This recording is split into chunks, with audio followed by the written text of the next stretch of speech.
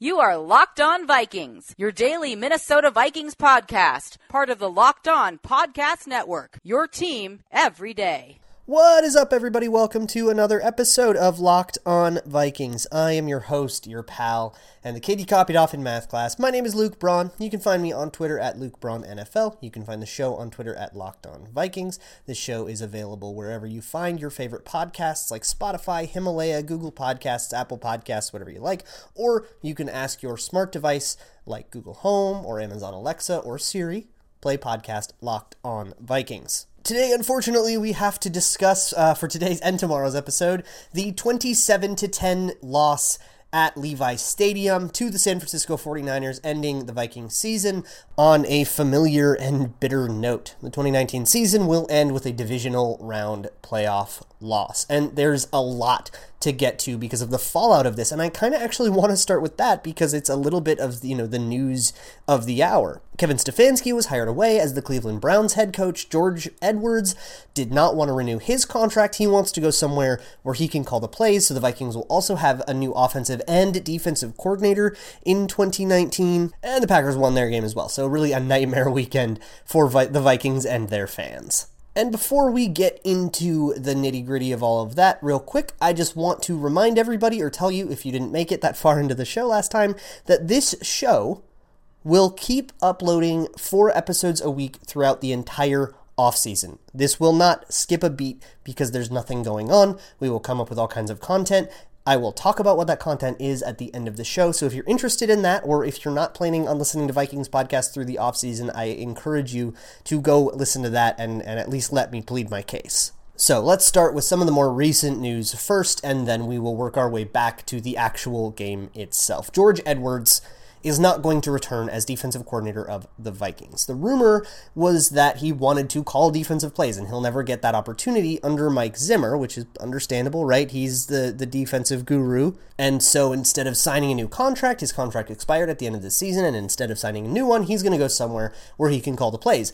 That might be Cleveland with Kevin Stefanski. That is a match that makes a lot of sense. But wherever he goes, I'm sure he'll be kind of a hot ticket defensive coordinator. I'm actually surprised that he hadn't gotten more head coaching buzz as somebody, if somebody wanted to kind of copy paste the Zimmer defense, especially in more of its prime years, like after 2017, I was kind of surprised that somebody didn't want to take him and say, run the Zimmer defense and we'll have it, some new hot offensive coordinator that needed their good DC. And I think somebody might take that. I could see Stefanski doing it. I could see Matt Rule doing it in Carolina. I'm actually kind of interested to see where he goes. I mean, he spent 6 years here being basically like an underling and really had outstayed, not his welcome, but had outstayed, the point where it was helpful to his career. And for that, my hat's off to him, and I thank him for everything he did. And I hope he finds success wherever he goes next, because Lord knows it's time. But I've seen a lot of stuff about George Edwards and what did he even do here, right? He didn't call the plays. What did he even do? He was just like a yes man, a big rubber stamp. And I don't think he was a rubber stamp. Here's what I think George Edwards was good at. He's an implementer. He's an installer. He is somebody that can make sure that Zimmer's ideas and strategies and the things that made him famous, the things that made him a head coach, the things that made him good in Cincinnati and good in Dallas and all that time, all of that stuff that he knows and understands about defensive scheme and the stuff we've been talking about for the last 2 years on this show, that is something that needs to be executed properly or it falls apart, right? And I think George Edwards was one of the reasons that it was so often executed properly. He was somebody that could take these guys and train them up and, also manage the staff of Jerry Gray and Andre Patterson and stuff, and those guys doing their job and being managed properly. Part of that is on George Edwards. Part of that is to his credit.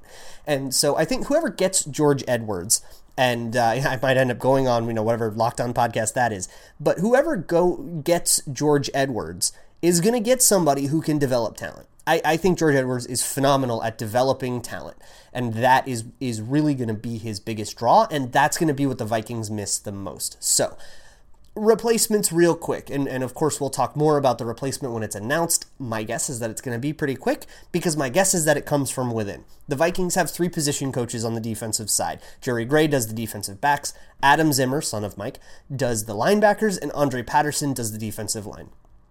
Andre Patterson's been one of the best defensive line coach coaches in the NFL since like the 90s. He is a legend at it and phenomenal at it. And he does have aspirations of being a defensive coordinator. I think the job is his if he wants it. I don't even think you need to interview him. He is a phenomenal developer of talent. And really what the Vikings need in that, a good strategy mind. I've seen some people talk about like Marvin Lewis, right? Marvin Lewis knows how to run a defense. And if Zimmer brought him back in, because he's part of that crew, I wouldn't be shocked at that. My jaw wouldn't hit the floor. But I think the better plan, because, you don't need Marvin Lewis to be a strategic mind. Mike Zimmer is the strategic guy, and he's the one that's going to come up with all the ideas, and he's the one that always has been.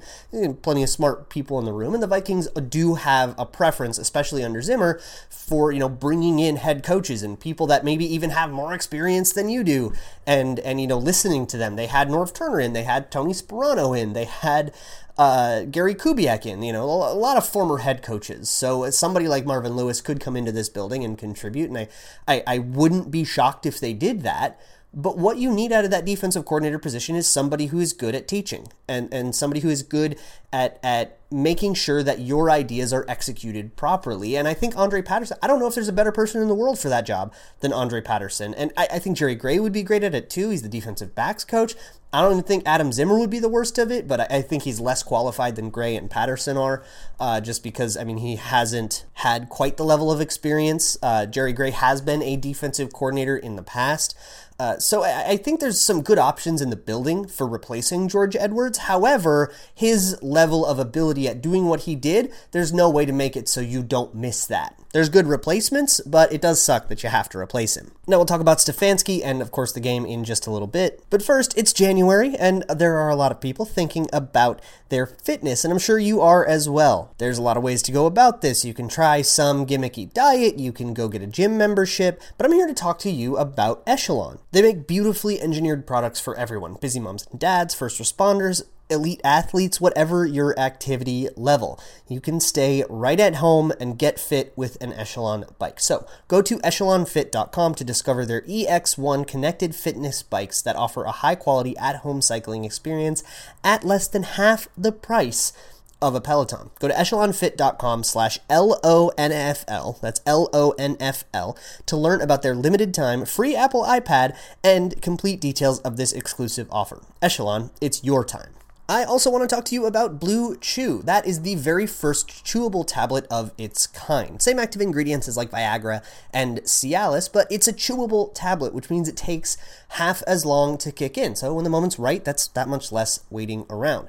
Blue Chew is made right here in the United States, and it ships directly to your door in a nice, discreet package, so you don't have to go to a pharmacy, wait in line, deal with any of the awkwardness, and skipping all those steps saves you $1 too. Blue Chew isn't just for men of a certain age who can't perform the way that they used to in their prime. This is for anybody looking to better themselves for the sake of their partner. And hey, they deserve that. So if you're interested in bettering yourself, then go to bluechew.com/lockedon. That's bluechew.com/lockedon, and they will let you try it for free. bluechew.com/lockedon.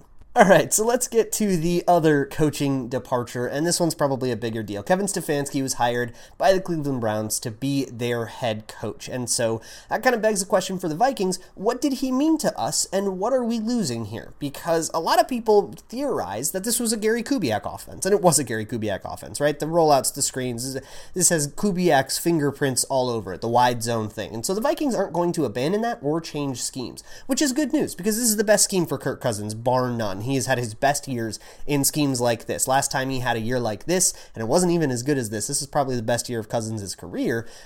He had Jay Gruden and Sean McVay, and those guys run wide zone stuff, and they will continue to.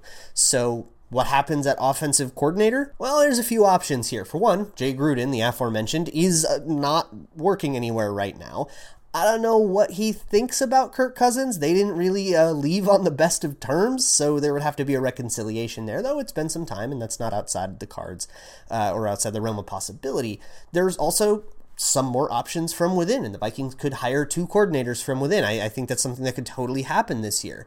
They have Clint Kubiak, who is the quarterback's coach. He's the son of Gary Kubiak, and would continue. He would offer continuity. And I think right now, especially with the way the Wilfs value stability and the decisions that they've made, you're looking to make the decisions that keep as much continuity as possible. And I know you're disappointed with how the season went, but this season went well enough, at least in my opinion, to suggest that if you try to run it back, you have an opportunity at more success next year, so long as you keep enough of the pieces in place. If you can have an offseason where you come out of 2020 better than you were in 2019, I think you have a shot at this thing, and I think that starts with keeping continuity and keeping the same scheme in place.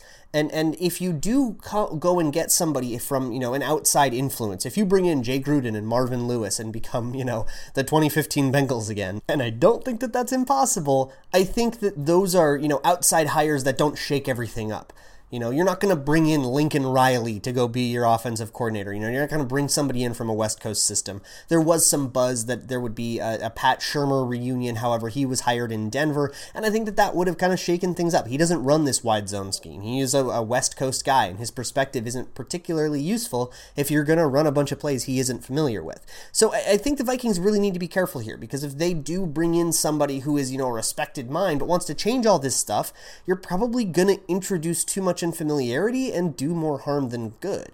So I could really see them, approaching this with caution, so much so that they just hire a bunch of people from within, and I wouldn't really disagree with that decision. As for Stefanski, I think that the one thing that Stefanski was great at, and it's something that he preaches all the time, and it's something I hope they continue to do even though he's not in the building anymore, he was really good at setting up looks and then paying them off later. That is to say, he would run a play in the first quarter, and then he would line up the exact same way and run a play that looked exactly the same for the first 3 steps in the third quarter, and then it would change into something else, and he got a ton of really great explosive plays, and his play sequencing was really, really good, and I think that's why he got himself hired by the Cleveland Browns. There was a lot I saw the reaction to the Browns hiring, because it came, less than 12 hours after putting up 10 in the playoffs against the 49ers. A lot of people were like, wait, whoa, you hired that offensive coordinator and not the defensive coordinator that did him to it, because Robert Saleh was also a candidate for that. And I think you would be hard-pressed, remove yourself from the game you just saw, which is difficult to do, and maybe we should be talking about this a little later. But the Vikings offense was well called. They were a well-coached, well-designed unit. Now, Rick Dennison was in charge of the run game. He is going to still be there. So the run game should probably look just the same. You'll have a lot of emphasis on trying to generate explosive runs. You probably will see some philosophical difficulties in terms of running the ball in, negative situations, like running the ball on 2nd and long and stuff. That's something that I have a problem with, something they did a little bit too much for my tastes this year. But in the interest of continuity, that isn't going to change. It's really going to be about the passing game and the passing concepts, somebody who is familiar with the Kubiak system, probably somebody that's worked with Kubiak in the past, if not somebody who just is on the staff right now. I mean, shoot, make it Brian Periani that isn't outside the cards, or Rick Dennison, who was Kubiak's offensive coordinator in the times when Kubiak was a head coach. It could be Gary Kubiak himself if he's willing to take the job. Of course, he didn't want a head coaching job because of his heart and because of health issues, so taking on the stress of offensive coordinator would be less, but might be something that he's still not comfortable doing. If he would take the job, I think he's a no-brainer, but otherwise it might be his son or somebody else on his crew like Dennison. But I think he might lose an analytical presence, somebody who is familiar with the way to manipulate analytics, and somebody who understands why to use a lot of play action. The Vikings were top 5 in play action percentage this year, and I hope that would continue, though I think that Kevin Stefanski is a voice advocating that, and you're going to lose him, and you might have a whole bunch of old guard guys like Zimmer and Gary Kubiak. I feel a lot less good about their usage of something that teams like the Ravens, I know they lost this weekend, but they were still at the cutting edge of this. Teams like the Eagles, who won a Super Bowl with it a couple years ago. Teams like the Patriots, who, I don't know, they've been pretty good for the last 2 decades using this. And falling behind that curve is something that I am a little bit worried about with the Vikings in terms of losing Stefanski. I think Stefanski and Edwards both represent people who contributed something good to the Vikings and are now leaving, and you're losing that. It's not irreplaceable, it never is, but it's something that, is bad news. You'd never want to lose guys that were doing well for you that your organization liked. All right, enough stalling. I'll talk about this god dang game now. So the Vikings lose 27-10 to the San Francisco 49ers, and they're utterly dominated in this game. And it's been a couple days now that you're listening to this since the game, so hopefully, that's not analysis that you really need to hear. So I'm going to try to get to the root of it. I used a lot of the podcast talking about coaching, and I've got all of tomorrow to talk about it too, and really get into the details of it, and I have a little bit more information to work with then. But basically, there's a bunch of themes of this one. And the one I want to start with is the trenches, right? The Vikings on both sides of the ball get absolutely destroyed in the trenches. And everybody could have predicted this, right, on the offensive side of the ball. They have Nick Bosa and Eric Armstead and DeForest Buckner and Dee Ford, and this front four is just an absolutely stellar group of people, and they're going to carry the 49ers all the way through their playoff run. And the Vikings just don't have the manpower. They just don't have the horses to keep up with that. They could have done a little bit more to mitigate that. And here's where I kind of stand up for Stefanski, who I don't think it's his fault the Vikings offense did so poorly. Nothing worked. Their usual tricks, and there's a lot of tricks that you can do to mitigate offensive line play, but the 49ers were able to take all that stuff away too, so you're down to plan D, plan E, and eventually those plans stop being as good. That's why they're plan D and plan E. So, you can call rollouts, right? That tends to be a good play action look that punishes defensive linemen for being too aggressive, and then they get conservative and they get easier to beat, right? The 49ers took away the rollouts. The defensive end were unbelievable at backside pursuit. They took that page out of the Packers playbook. The Packers did that to the Vikings twice this year. They were the only team to really commit that hard. 49ers realized that worked and did it. I'm shocked somebody didn't do it before. They also similarly were all over screens, and they were very ready for both of those things. Those are the two main tricks the Vikings have to help out an ailing offensive line, and it's how they were able to move the ball against a team like the Broncos. They have Derek Wolfe. Move the ball against a team like the Chiefs. They were able to, offense was okay in that game against somebody like Chris Jones was handing Pat Elflein a horrible game. But if you can't use those play action looks, and eventually, you get down 3 scores and play action ceases to be helpful because the other team doesn't even need to care about the run, so faking it doesn't help you at all.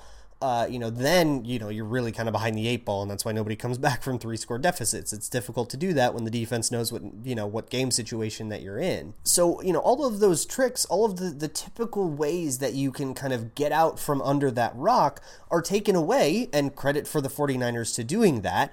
I don't know what Stefanski could have called that would have made this game better. Now, there were run-pass moments that were pretty bad. There was a drive earlier in the game where the Vikings take a sack. They're given a 2nd and 18 on their own 5-yard line. They ran the ball to Alexander Mattison. They ran the ball to Dalvin Cook, and they punted. That, to me, is an error in philosophy, and I think I'm going to wrap up the show with that, so I'll get to that a little bit more later, but that is the kind of general, from a run-pass dichotomy perspective, and I don't love judging offensive play calling on that because there's so much variety within run and pass.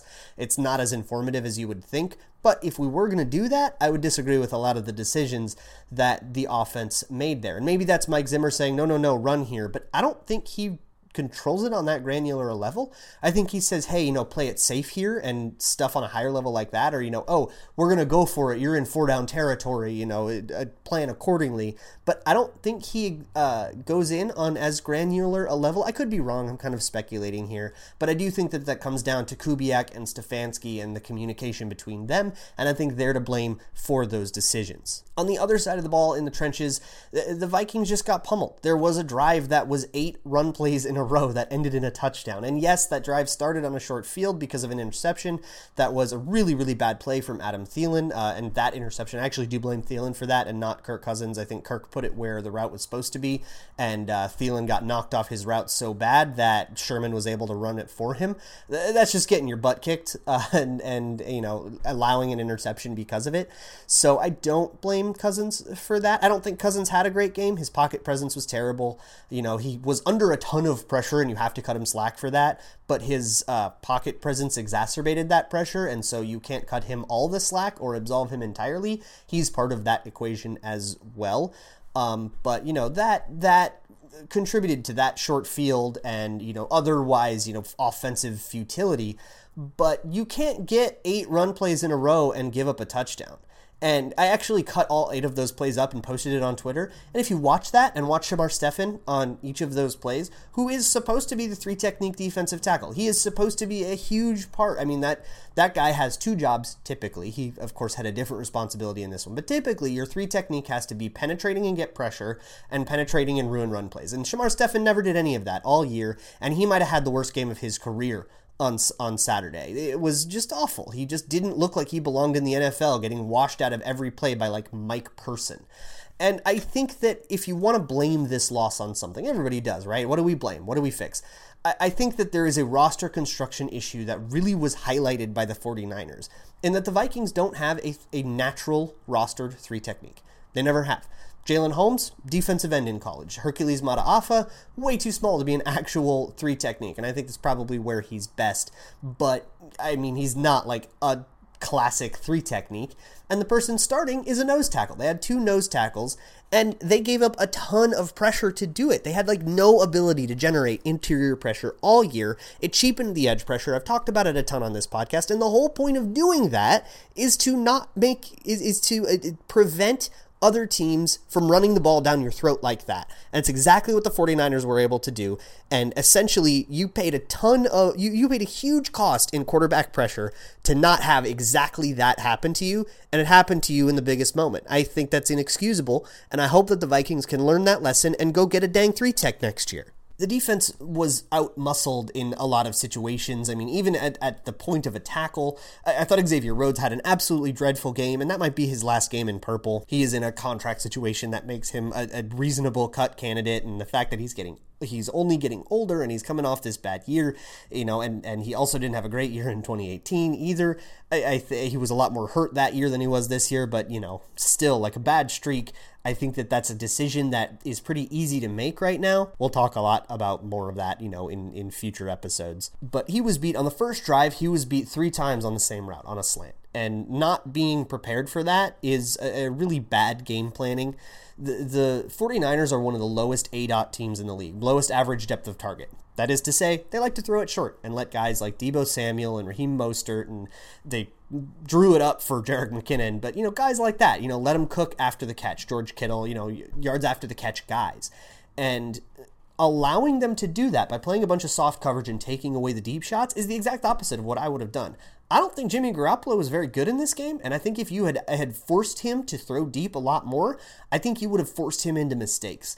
And allowing him easy throws and asking your players to tackle their skill players in the open field where they are best, I think you just allowed the 49ers to be at their best. And really, on defense, there were just too many uncontested plays, too many untouched runs where, you didn't get there until Anthony Harris was the first guy to touch him, and that's 8 yards down the field, and he's small and he gets bowled over for 3 more yards.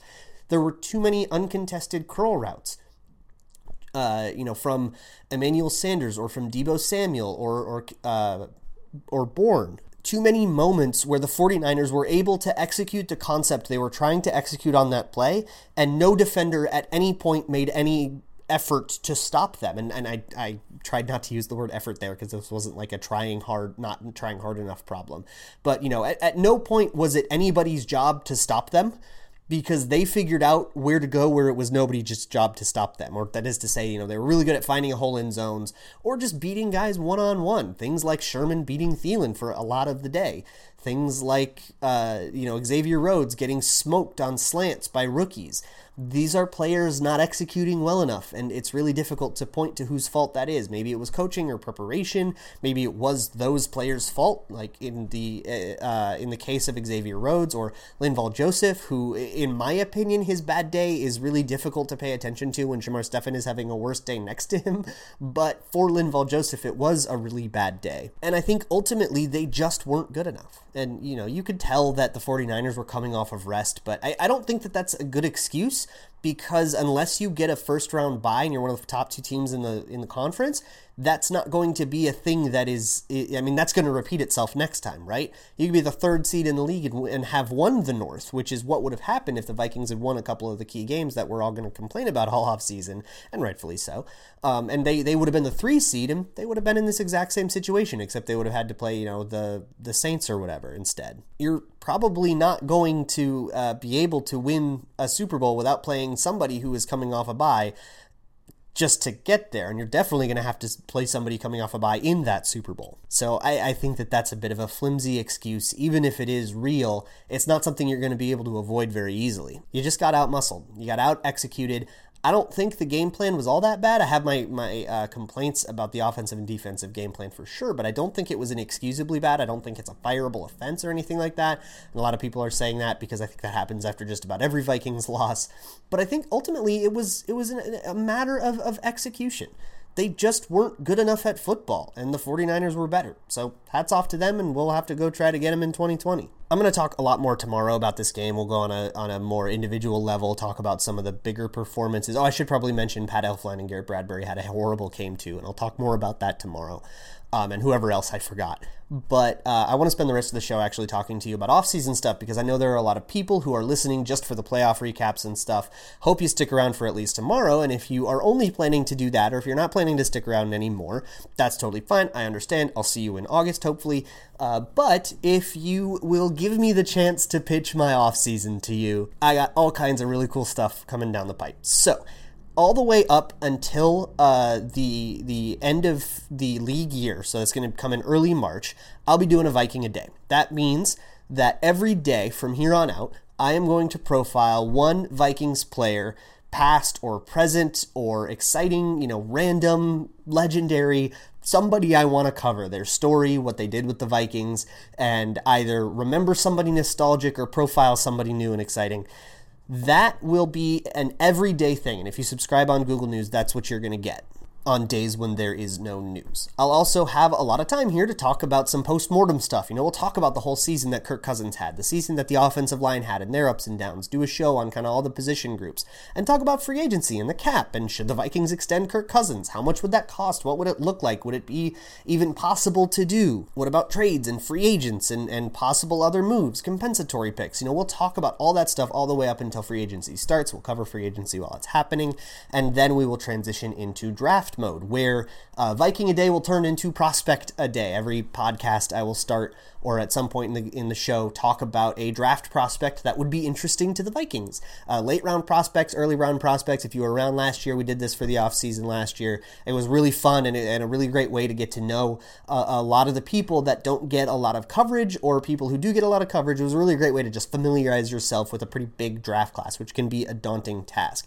We'll also do mock draft Mondays up until the draft. That means every Monday, actually the Locked On Network has teamed up with the Draft Network, which I'm going to take a lot of research from. They do great work scouting, and they're a lot better at it than I am, so I'm going to really refer to them a lot for player evaluations. And we've teamed up. They're going to do a mock draft every Monday, and I'm going to talk about their mock draft every Monday and who the Vikings took and what I think of it. After the draft, we will transition into kind of deep summer off-season mode. Some of that will be profiling the new players. Last year I did the 90-man series. If you were around, it was a really long, really arduous series profiling every single player who was going to try out for the Vikings or be in camp. All 90 players. That was awesome, and I'm really, really proud of it. There would be some redundancy if I did it again. I don't need to talk about Eric Kendricks or tell his story. If you want to learn his story, you should go listen to his episode of the 90-Man series. It's still up and online and available for you to go look at. I actually recommend you do, because his in particular is really fun. But if there's some redundancy, if it's somebody who's been on the team and doesn't really have anything new to talk about, I'm not going to try to force it. So, you won't hear about Anthony Barr or Kirk Cousins or any of those guys. You can go refer to their episodes of the 90-Man series from last year. But new rookies, new free agents, and people like Olabisi Johnson, who have kind of he's in a different situation than last time I profiled him. We'll do all of those guys. And that'll leave a little bit more extra time so we can talk about some of the more abstract stuff. Football philosophy, questions of what is momentum and does the run game matter, or questions, like what should you do at quarterback? What, is purgatory a real thing? That's something I certainly have opinions on. That is all the kind of stuff that I can talk about in the summer when there's no news. If there is news, we'll talk about it, but if there isn't, then we can talk about some more abstract stuff, and of course do lots of fan interaction. Last year I did a pain bracket where I had people vote on which Vikings historical events hurt worse. I might try to do something similar to that, maybe not, I don't know, we'll find out. But there is a lot of stuff to go on in the offseason, and I hope that you stick around for it. But that's going to do it for this episode of Locked On Vikings. I will see you all tomorrow with a more in-depth breakdown of the 49ers. I had a lot of coaching stuff to get through, and I wanted to talk about that in this episode, so I kind of will push the actual game analysis back. I'll talk to you about it tomorrow. I will see you all tomorrow with that stuff. In the meantime, you can find me on Twitter at LukeBraunNFL. Show's on Twitter at Locked On Vikings. This show is available anywhere you find your favorite podcasts, or you can just ask your smart device to play podcast Locked On Vikings. I'll see you all tomorrow, and as always, Skol.